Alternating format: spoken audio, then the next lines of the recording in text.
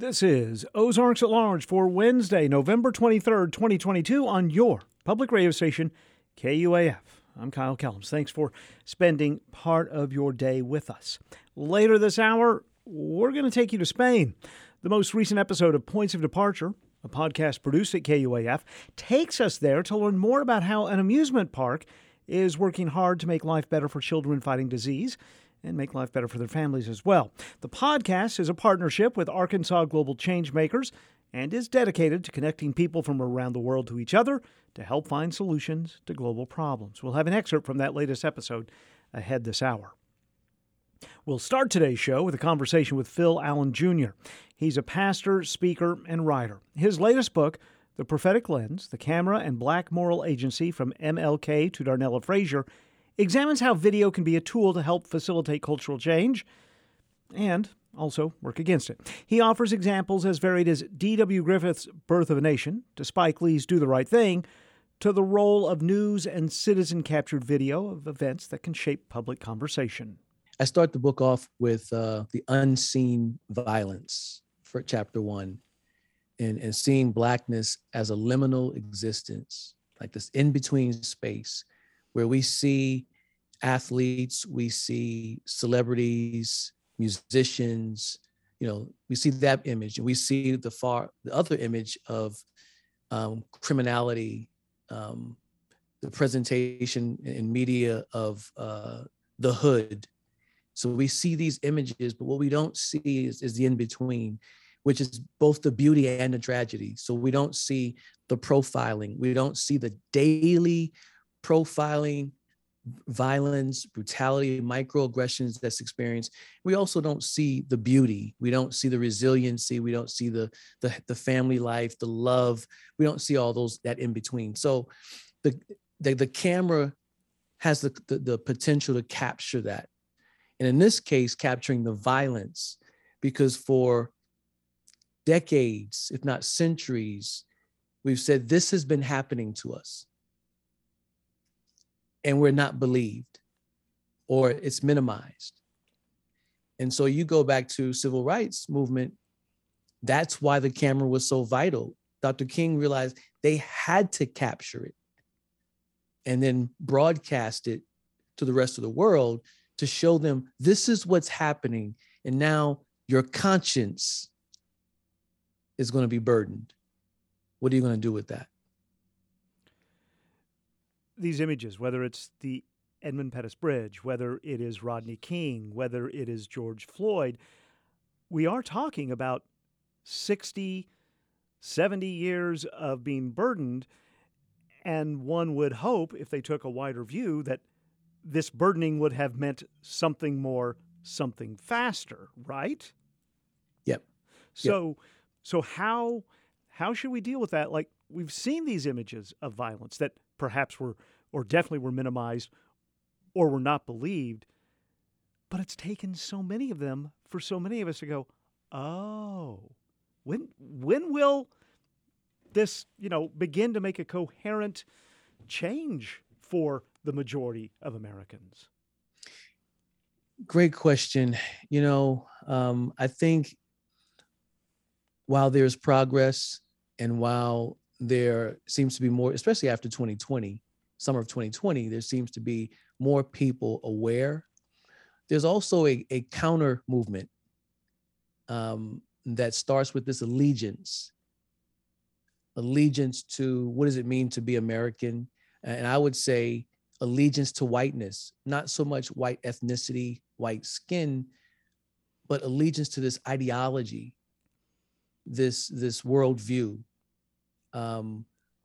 White supremacy, white sovereignty. And I think for a lot of people, it's both, for some it's conscious and others it's unconscious. But it's this preservation of that kind of counters, because you have to admit, in order to move forward and to fully grasp and embrace and say, okay, this is real and I'm angry about this. You now have to also acknowledge, admit, face, confront the reality. And a lot of my white brothers and sisters are afraid of that.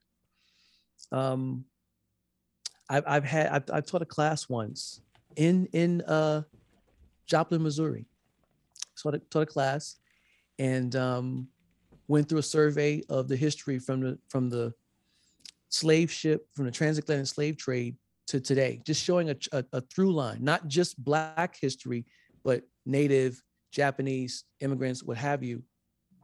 And a young white girl she came back out after the break, and she was angry, clearly on her face. She had anger on her face.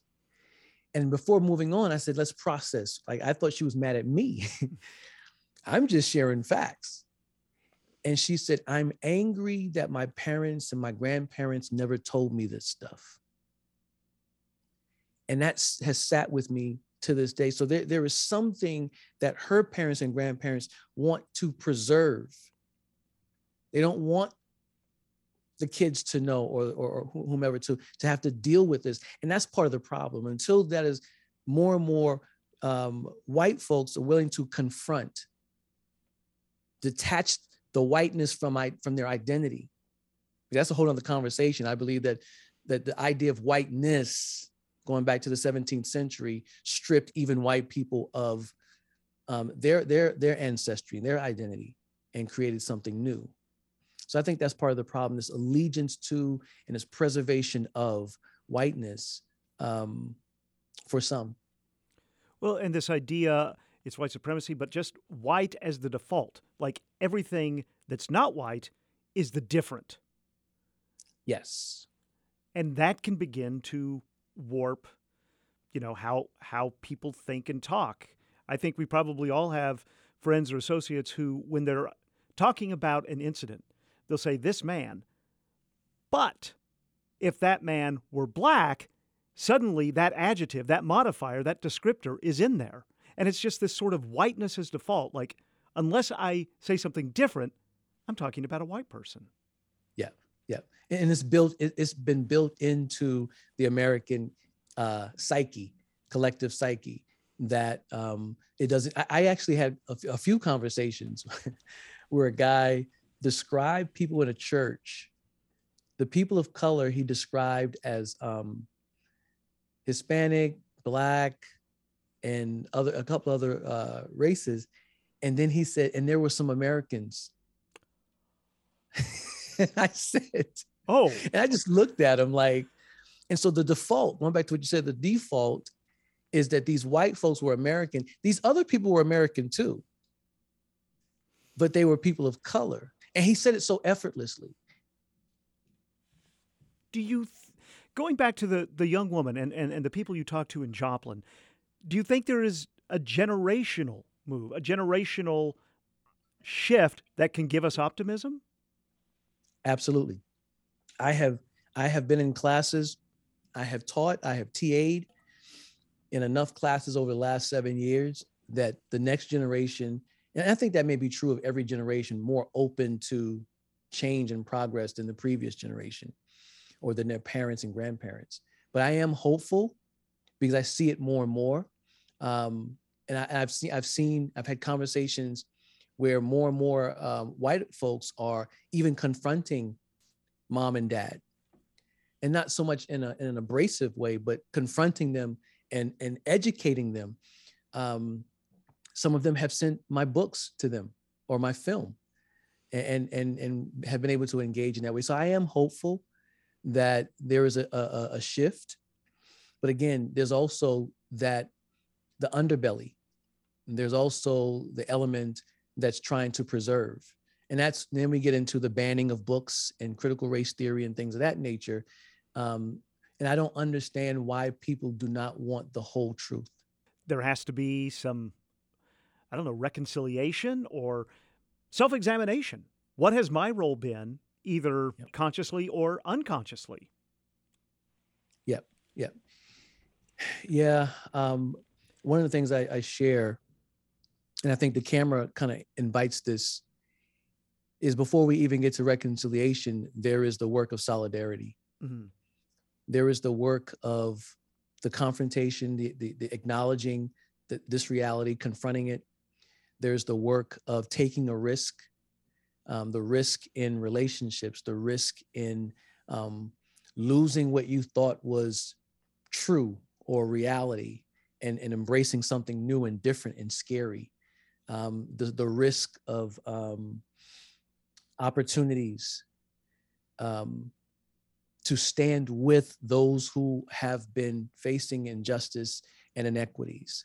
And that, to me, will set us up for reconciliation, this work of solidarity. That's what Dr. King, I believe, stood for. And you saw it in the protests. You saw it in the sit-ins. There are images where you see, obviously it's majority Black folks, but you'll see white and Jewish people risking bodily harm. In the book, the cameramen from those news stations, they risk their lives too. I call them allies for the movement, because without them, where would we be if we didn't have the videos?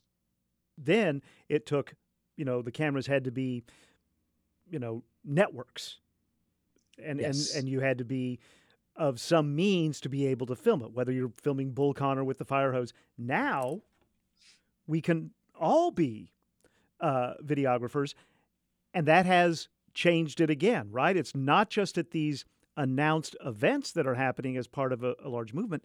It's unfortunately, seemingly every day there comes some video. Do you think that is moving the needle, the frequency with which we are exposed to the transgressions against people of color? Yeah, I think two things with that. I think the frequency is necessary because that's how frequently it's happening. It's how often it's happening. I mean, I'm one person, and I've never had a gun pulled on me by law enforcement. I've never been beaten by law enforcement, but I've been profiled, pulled over, spoken to abrasively, dehumanizing interaction multiple times in my own life. I've been threatened multiple times by white folks, mainly on church campuses, actually.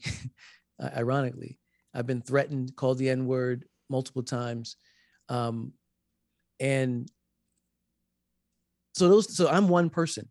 Right. So multiply that by millions, right? So it's happening.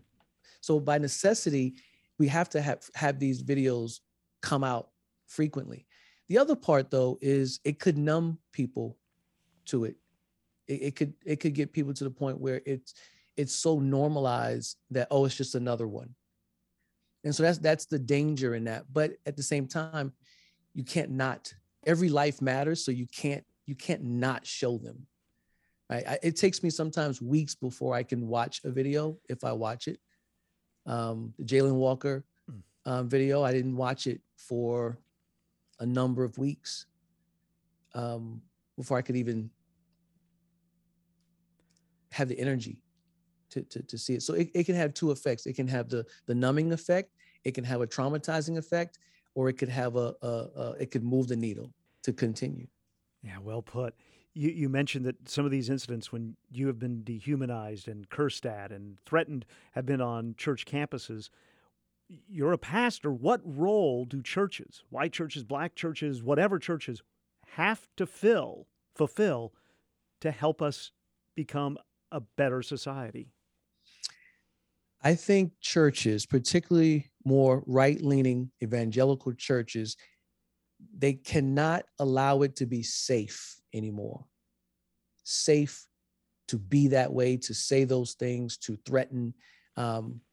If you never talk about the issues, if you never teach on it, if the pastor isn't passionate about the injustices and inequities, then why would the congregants or visitors be? And especially when it happened to me, I was in a predominantly white, multi-ethnic space. They boasted of diversity, but it was a culturally homogenous space. And they had to feel safe enough to call me the N-word and threaten me, like everything was going to be okay. It took everything in me not to respond with violence. One was in front of people. So it was almost like it was this major test for me.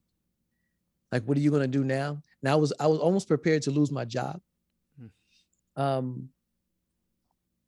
But again, I think when churches are silent on these issues, as if it's not a big deal, then it doesn't matter if I say or if I threaten. It's not important to us. It's safe here. And as long as those churches are silent, they're saying it's safe. It's like dog whistling without whistling. Is there a challenge because you might run into people who don't think what they're doing or aren't aware of what they're doing as a micro, let alone what you just described, being called the N-word and threatened. But other conversations that there isn't even the self-awareness that this could be a microaggression or this could be, feeding into a stereotype. Which is all the more reason why there has to be not only preaching and teaching, but also different voices. And when I say different voices, I don't mean just a Black person, a Latino, an Asian up there preaching and speaking or teaching, but perspectives, making space for that. Because you're right, there are people who don't realize, and I tend to be someone that if I know you, or if I have a feel that I think you're a genuine person, I'll give grace, I'll extend grace. If I feel like you don't know what you're doing. But if it keeps happening, especially after I've mentioned it to you, then I know there's something else going on. Yeah. So if we never talk about it, if we never bring this to the center, if we never make this an issue, because what's happening is you have a congregation full of people of color who will sit quietly and suffer, silently and suffer while they experience those microaggressions because they don't feel like it's safe enough to say anything. And it's not being spoken about, it's not being talked about. But when you have someone like me that would come up and would give those examples or would say and include that in my sermons to bring my experience to the pulpit, now you have people sitting in the pews who say, I experienced that too. Yeah, thank you for saying that. You named it. You brought it to the forefront. And there may be people that may disagree and think it's not that important, but there are people who are co-signing and saying, thank you for identifying my experience. That's why it's important. You mentioned, talking about the beauty as well. I think I have a tendency to think about the problems, to think about the through line of history that has led us there.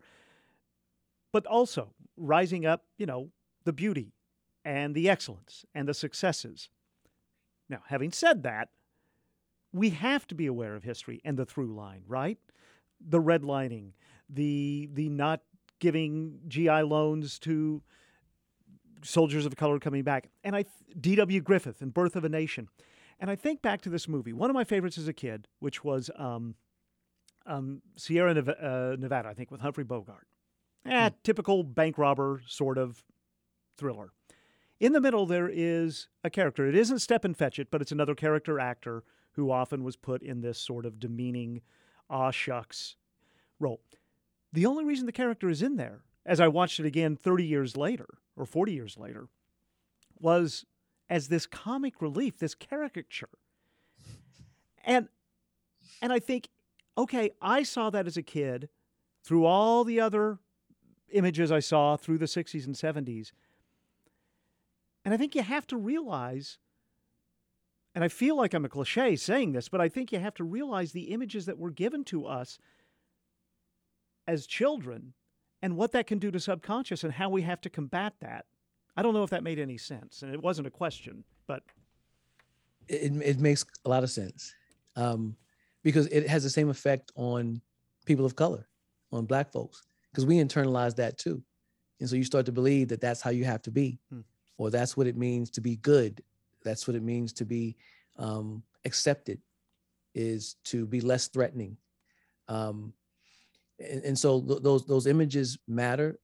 The representation in front of the camera matters. Representation behind the camera matters.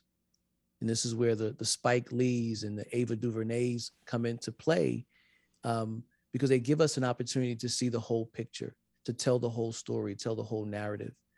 And that's the thing about the camera is not just that it and this is part of the beauty part, it's not just that it shows us the violence, but it gives an opportunity to create a disruptive, a new, fuller, richer, more beautiful narrative that's not being presented. It's not being told. So that's the power of the camera. So Malcolm X, I mentioned this in the book, he used his camera for that reason. He wanted to show the beauty, the power, the upward mobility, the good things about the Black community, but he wanted to show those images to Black folks because he knew they needed to see themselves in a different light other than what was being presented to them. Because he knew, like most of us know, it's being internalized. When those images are presented enough times, it's internalized. And then what happens? You start to hate, you hate yourself. You hate those who look like you. And that's a whole nother conversation.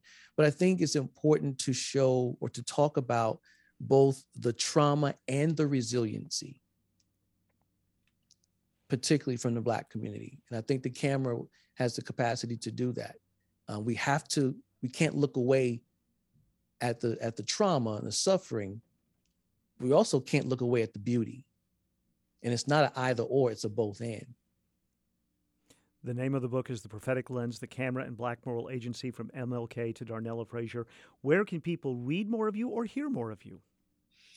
You can go to www.philallensjr.com, PhilAllenJr.com. My social media is at Phil Allen Jr. and Instagram is at Phil Allen Jr. IG. But everywhere else is at Phil Allen Jr. Thank you so much for your time. I appreciate it. Thank you. I appreciate your time. Arkansas SHIP, the Arkansas Senior Health Insurance Information Program, announces open enrollment now through December 7th. Arkansas SHIP offers free, confidential, unbiased, and educational advice for those needing to find the best Medicare Part D drug plan for 2023. For more, 1-800-224-6330. KUAF is supported by Biotech Pharmacal. Owners Dale and Hope Benedict would like to wish everyone a happy holiday season. Their pure and hypoallergenic vitamins and supplements are available locally or online at biotechpharmacal.com. This is Ozarks at Large. The podcast Points of Departure seeks connections of people from different parts of the world to each other, and connections that can hopefully lead to solutions for problems. It's a co-production of KUAF and Arkansas Global Changemakers. The latest episode features co-host Lawrence Hare, Associate Professor of History at the University of Arkansas, and Rogelio Garcia-Contreras, Teaching Assistant Faculty at the Strategy, Entrepreneurship, and Venture Innovation Department in the Walton College of Business at the U of A, in Spain. Ozarks at Large's Daniel Carruth produced the piece. You know, they say no trip to Spain is complete without a visit to an amusement park? Okay, so it may not be the top of every traveler's list, but families from all over the world have started looking to a theme park in the coastal town of Tarragona, Spain, just south of Barcelona, as a haven for kids with severe illness. The PortAdventura Foundation's Dreams program began offering stays for children going through treatment programs and their families back in 2019, with the goal of letting them have a carefree vacation without worrying about being sick. Here now an excerpt from the latest episode of Points of Departure.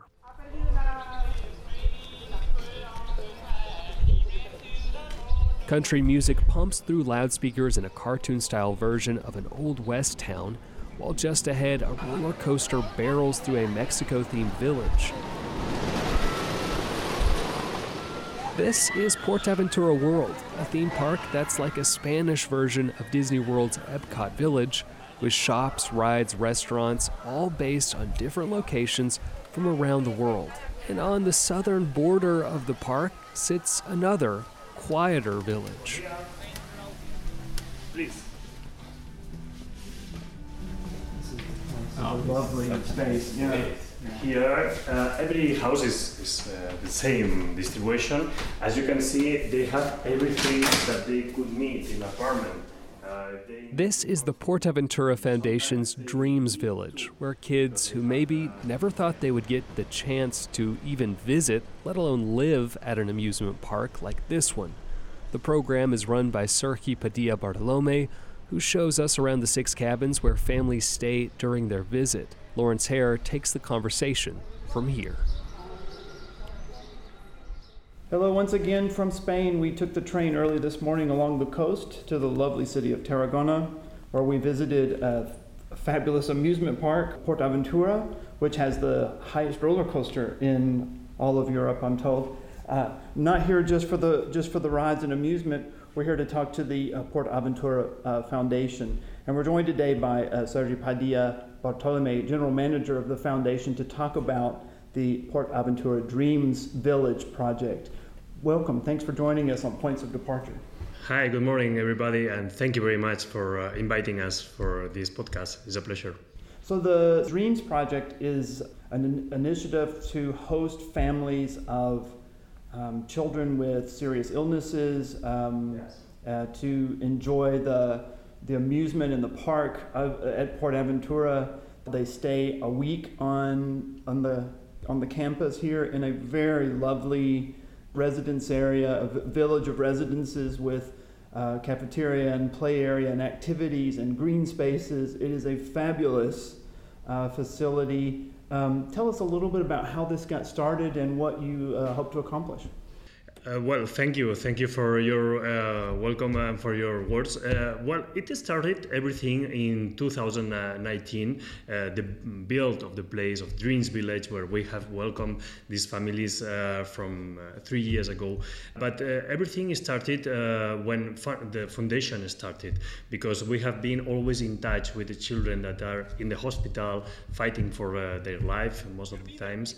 And of course, when we arrived to the hospital and arriving with the PortAdventura Foundation and all the woodpecker and all the characters from the park, and just putting a smile in their faces, and you see how the light recovering in their eyes, and you get conscious that you can help them. So this give us one idea, there was an opportunity to help these children and to help the families also.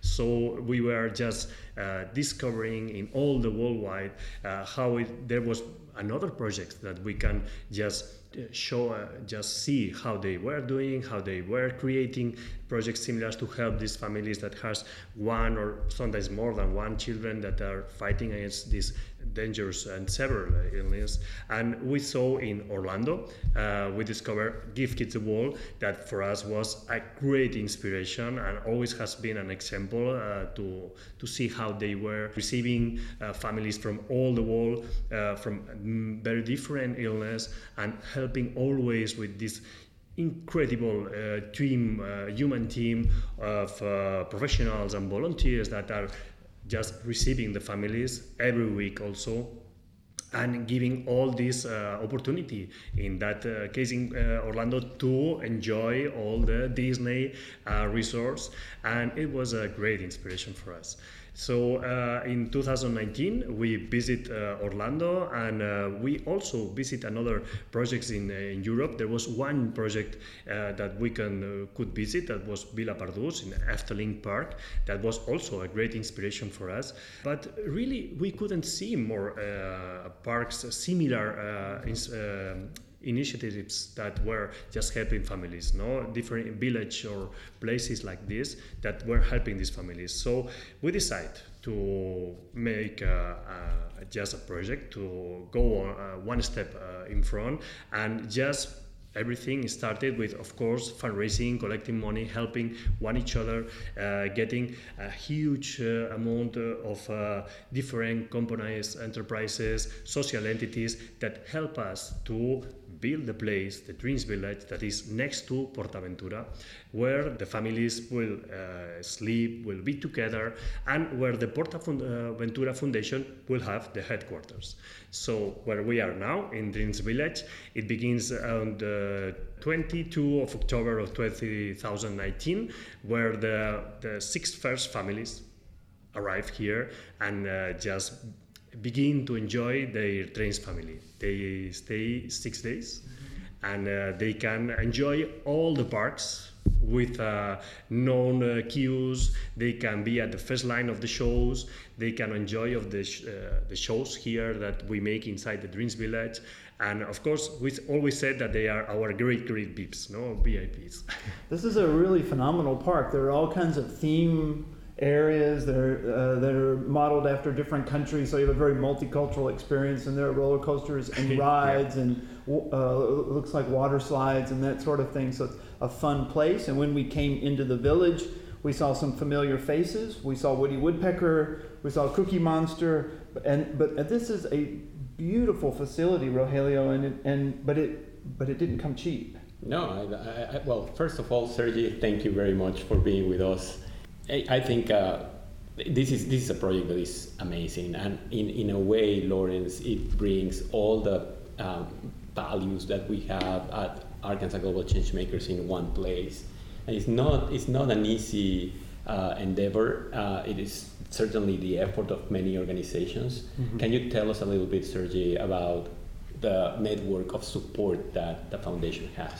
Yeah, well, of course, we have the team of PortAdventura Foundation that is working to make possible these dreams, all the hospitals that are collaborating, choosing the families, but it could be not true, these dreams for the families, if we don't have the support of different enterprises, different social entities that help us to maintaining, for example, the cost of every family. Every family has included everything. They don't have to pay anything, of course, because these dreams families, they are fighting against the children against the different illness. Every week, the 6 families are in the same kind of illness, so this helps a lot for them. And apart that they are fighting this illness, they are in risk of social exclusion for economical reasons. So we want to help the people, the families that need it most. So that's part of the selection criteria for your partner hospitals in Spain, is yes. The social exclusion category and the illness. Right, is one of the main reasons that we are just focusing in these families that need it most. So of course we have to provide everything for these families. For all the park, they can go into all the 3 parks of PortAventura World without queues, just enjoying a lot. And of course, all this has a cost, and we are making fundraising and looking for another help from different enterprises that can help us, for example, in the cost of every family. Every group of family can be of 6 people. Just the cost of this week is 6 people in each group, and that can yes. be any family member. That can be grandmother, grandfather, mother, yes. father, yes. brother, sister. Can be all this you said, and of course can be also one neighbor of the children, one classmate of the Dreams child that has had a very important role for the recuperation of for the child. The full episode of Points of Departure, as well as other episodes from this season and last, can be found at KUAF.com or wherever you go to get your podcast. Points of Departure is a co-production of Arkansas Global Changemakers and KUAF and is produced by Ozarks at Large's Daniel Carruth. Hi, this is Lee Wood, KUAF's General Manager. This Thanksgiving, I'm especially grateful to the community that KUAF serves and partners with every day. I'm Joy McGowan. I'm Denisha Simpson, and we are Resilient Black Women. Hey everyone, we're back with the District 3 podcast, episode 157. My name is Irvin. Joining us today are 3 candidates that are running for Washington County Justice of the Peace. This is Leah Uribe, Associate Professor at the University of Arkansas Music Department, expanding our musical boundaries with Sound Perimeter. My name is Lawrence Hare. I'm Associate Professor of History in the Fulbright College of Arts and Science. And my name is Rogelio Garcia Contreras. I am a teaching assistant faculty at the Strategy, Entrepreneurship, and Venture Innovation Department of the Walton College of Business. At KUAF, we believe your voice matters. Thank you for supporting KUAF, for partnering with KUAF, and for caring so much about the community we live in. This is Ozarks at Large. With me in the Anthony and Susan Hoy News Studio, Matthew Moore. And Anna Pope. Reporters and producers at Ozarks at Large. Y'all don't really know why you're in the studio, do you? Not particularly. No. All right. Well, it's time to play a Thanksgiving quiz as we move into the Thanksgiving holiday. And I wanted 2 members of the KUAF staff who were not born in Arkansas and didn't grow up in Arkansas. Because the first question out of 10 is, according to Scholaroo. Very reliable source. Yes, yeah. They sent out a press release. What do you think is the most popular side dish Thanksgiving in Arkansas? In Arkansas. According to Scholaroo. And you can... Is it a common Thanksgiving side dish? Yeah. Okay. Yeah. Mac and cheese? No. Mac and cheese. Right? Listen. I eat Thanksgiving dinner with native Arkansans, and mac and cheese is one of the biggest side dishes at our Thanksgiving. Is it like a traditional side dish? I would call it traditional, but then within the last few seconds, I'm not sure I know what traditional is. I know that is very true. I think, all right, cranberry sauce. See, that wasn't in the top 5 in Arkansas. Okay. Green bean casserole? That's number 5 in Arkansas. Okay. Mashed potatoes. Which is number 4 in Arkansas. Yams. Number 1. Ah! Yams is number 1? Yes. Yams is number 1. So now I'm going to, according to Scholaroo, Oklahoma, what do you think is number 1 in your state, Anna? Stuffing. Yeah, stuffing didn't appear, and I think they don't count that as a side dish for some Really? reason. Oh, I think it's part of the. And this is the turkey. question: Yeah. do you think it's the main dish or do you think it's a side dish? I look. Is it the whole meal, Kyle? A good stuffing is better than a good turkey. That's fair. Oklahoma's top. What do you think? Oklahoma's. I don't know. Probably is. All right, we'll do the same thing. We'll Yes. go down the list. All right, I'll just keep guessing until I get it right. Well, you've already said it. Yams. No. Potatoes. Mashed potatoes. Yes. Number 1 in Oklahoma. What do you good think's number 1 in your home state of Illinois? Cranberry sauce? No. Green bean casserole? That's second. Oh, okay. That's not mac and cheese. Yeah, I've already been shamed out of that. Yeah. Mashed potatoes. Mashed potatoes, okay. All right. Okay. Okay. Gotta love starch. What are the 4, according to the American Association of Emergency Room Physicians, what are the 4 most common injuries around Thanksgiving? You slice yourself. Knife-related Yeah. is one of them, yes. Knife-related injuries. Choking? No. Really? Yeah. Oh. But you're on the right path. On the right path to the Well, I emergency mean, room. you're thinking about eating. Sure. So. Food poisoning? Yes, that's another one. 2 more. Yeah. This is why we're doing this quiz, so you think about, be careful with the knives. The take moral your of the time. story is cook your turkey, have a thermometer handy. Right. That's the purpose why we're doing this.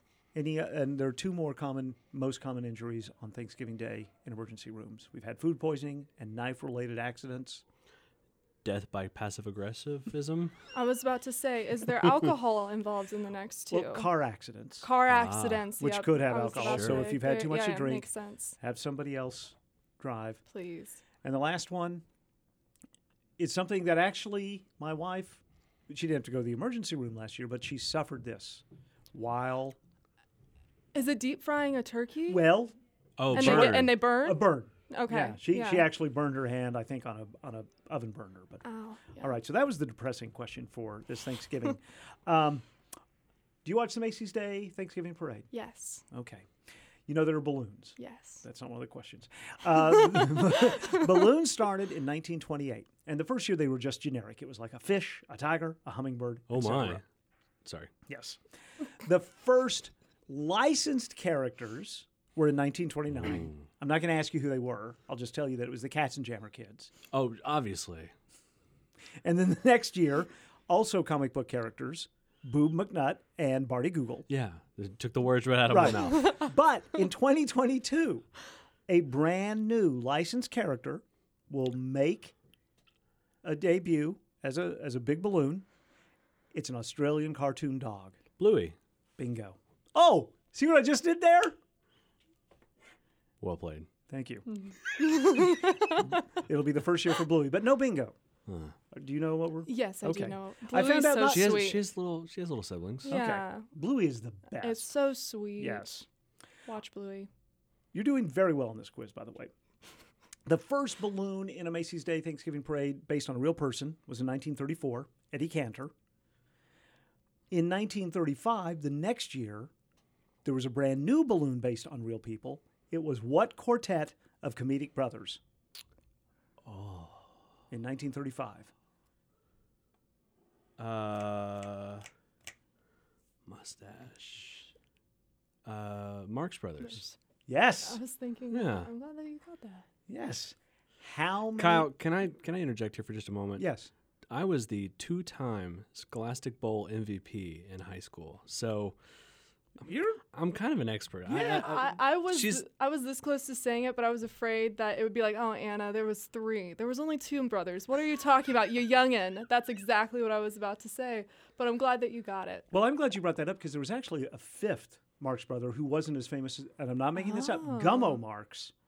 So you had Harpo, Chico, Zeppo, and Groucho, but there was also Gummo when they were in vaudeville. Oh. It just didn't stick, did it? I'll see more. Do you ever wonder why I'm not invited to more parties? Okay. How many, for each of those big balloons, how many people does it take to guide them through the streets of Manhattan? A lot. Too many. I don't think that's an acceptable quantity for this quiz.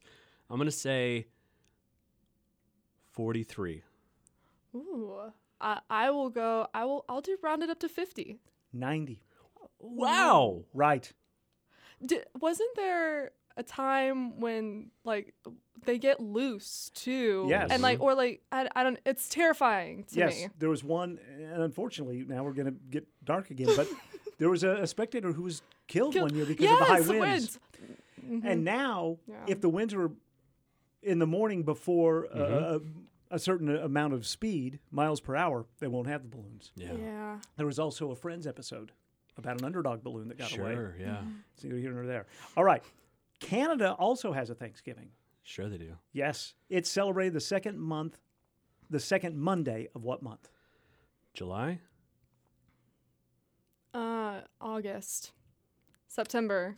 October. October. There we go. I knew it. Right. I knew it. First try. Yes. The first NFL football game on Thanksgiving was played in 1920 between the Chicago Tigers and the Decatur Staleys. Urban legend has it that what was at risk in this game?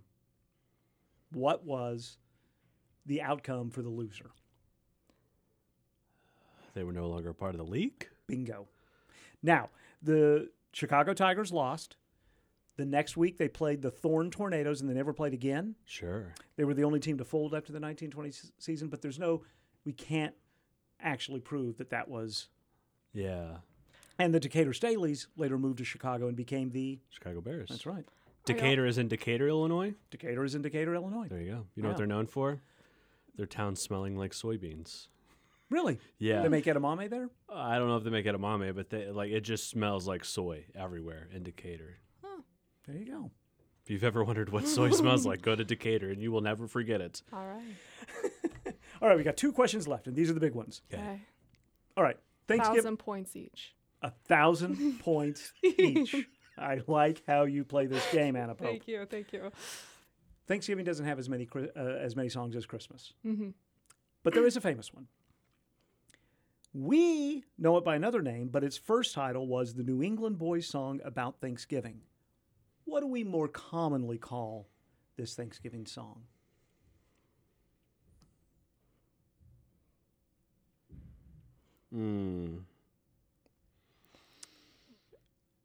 It starts with a preposition. Oh, so much help.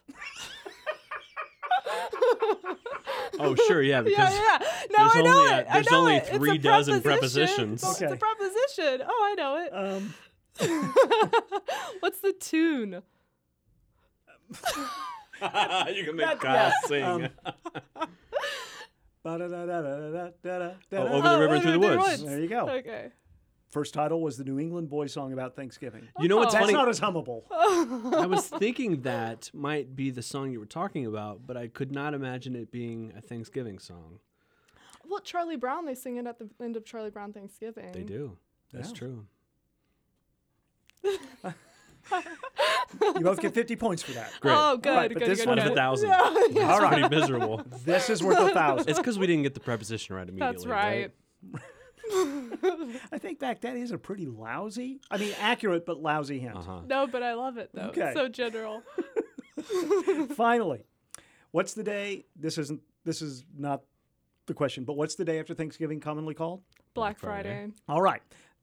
According to sources that have looked this up, the first reference to that day being Black Friday can be found in the journal Factory Management and Maintenance.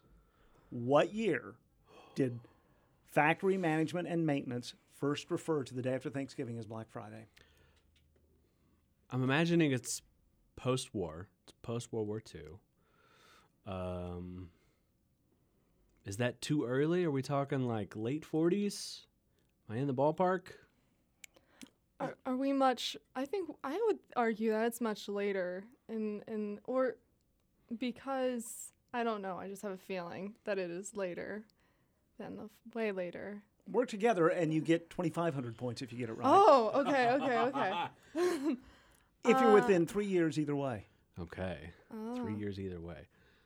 How later are you thinking? You thinking like the 80s? You thinking like the 2000s? Well, no. I know that it was a thing before that. I'm trying to think of when it became like truly popularized enough to put it in a journal.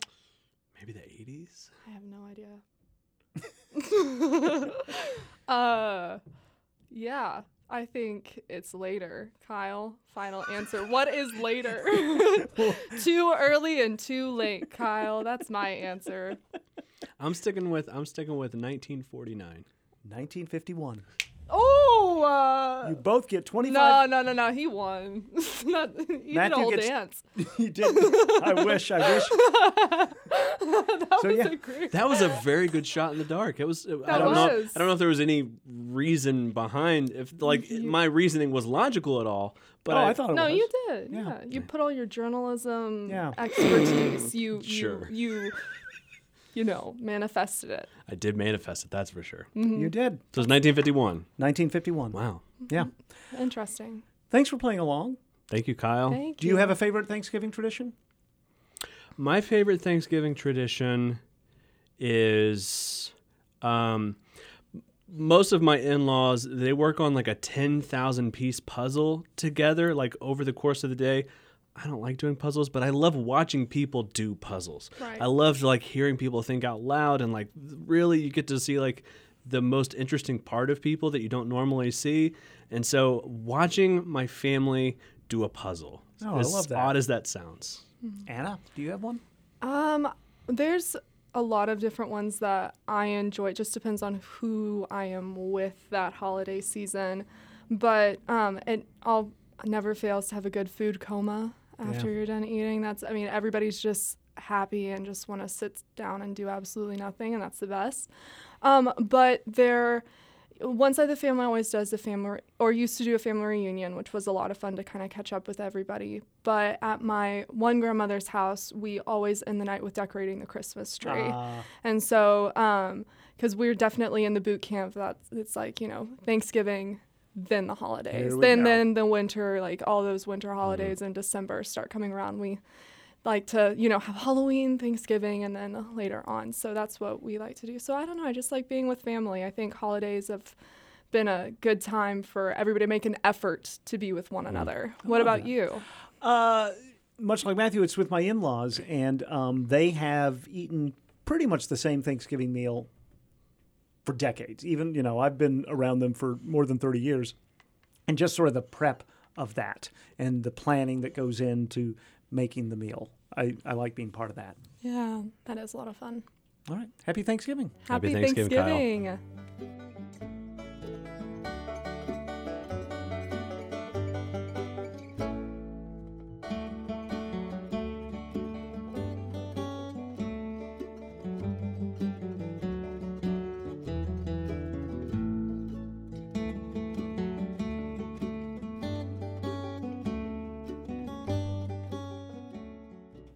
Tomorrow's Thanksgiving edition of Ozarks at Large will include some of our favorite pieces from recent shows about cooperation, about family, and about helping one another. That's tomorrow at noon and 7 right here on 91.3 KUAF. Hollywood comes to rural Ireland in the multi-award-winning comedy Stones in His Pockets on stage at Theatre Squared through December 18th. When Irish townsfolk are cast as extras in an epic American movie and tragedy strikes, a hilarious clash of cultures erupts. 777-7477 or theater2.org for tickets. Arkansas SHIP, the Arkansas Senior Health Insurance Information Program, announces open enrollment now through December 7th. Arkansas SHIP offers free, confidential, unbiased, and educational advice for those needing to find the best Medicare Part D drug plan for 2023. For more, 1-800-224-6330. The White Elephant 5K and 1 mile run walk will be taking place on the Fayetteville Square December 10th, starting at 7 a.m. There will be holiday lights, music, and hot cocoa. To register for the event, you can visit fayetteville-ar.gov. If that's not enough running for you, runners and walkers of all levels and ages are invited to participate in the 10th annual Jingle Bell Jog 5K and Children's Fun Run. That's December 17th. It's hosted by the Botanical Garden, celebrating its 15th anniversary of being open to the public. Ugly Christmas sweaters, Santa hats, elf ears, anything that sparkles and jingles, highly encouraged, but no pets, please. If you'd like all the details about the Jingle Bell Jog 5K and Children's Fun Run, bgozarks.org. Now, if you'd rather watch other people move up and down the street while you stay still, well, there's the Eureka Springs Parade of Lights. It's December 2nd at 6 p.m. in the streets of downtown Eureka Springs. Parade floats, local vendors, thousands of lights illuminating the event. For more information, you can visit eurekasprings.chamber.com. And a reminder that during the Mr. Rogers Neighborhood Sweater Drive, members of the Northwest Arkansas community are being asked to donate new or gently worn sweaters, as well as other cold weather clothing, at the Arkansas PBS headquarters in Conway or at participating libraries throughout Northwest Arkansas. Participating libraries include the Pea Ridge Community Library, the Newton County Library in Jasper, the Fayetteville Public Library, and others. Sweaters collected during this drive will be distributed by various local charities. For more information, myarpbs.org. This is 91.3 KUAF, Fayetteville, Fort Smith, Bentonville, and Lake Atalanta.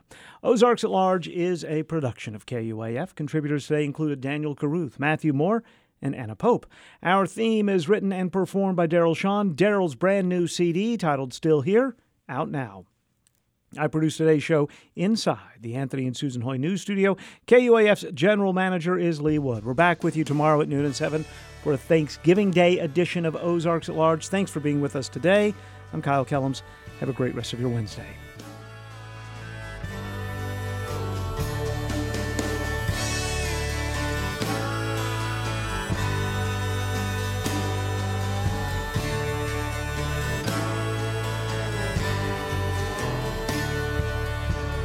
Full steam ahead, come what may.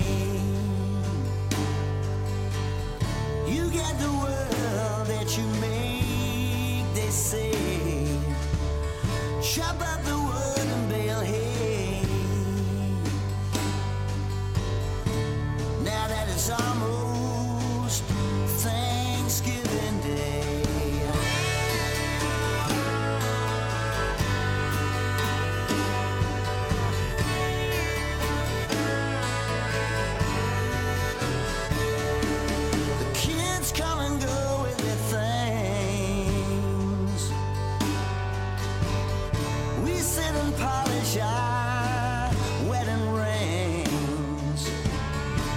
Forecast snow on the way, just in time.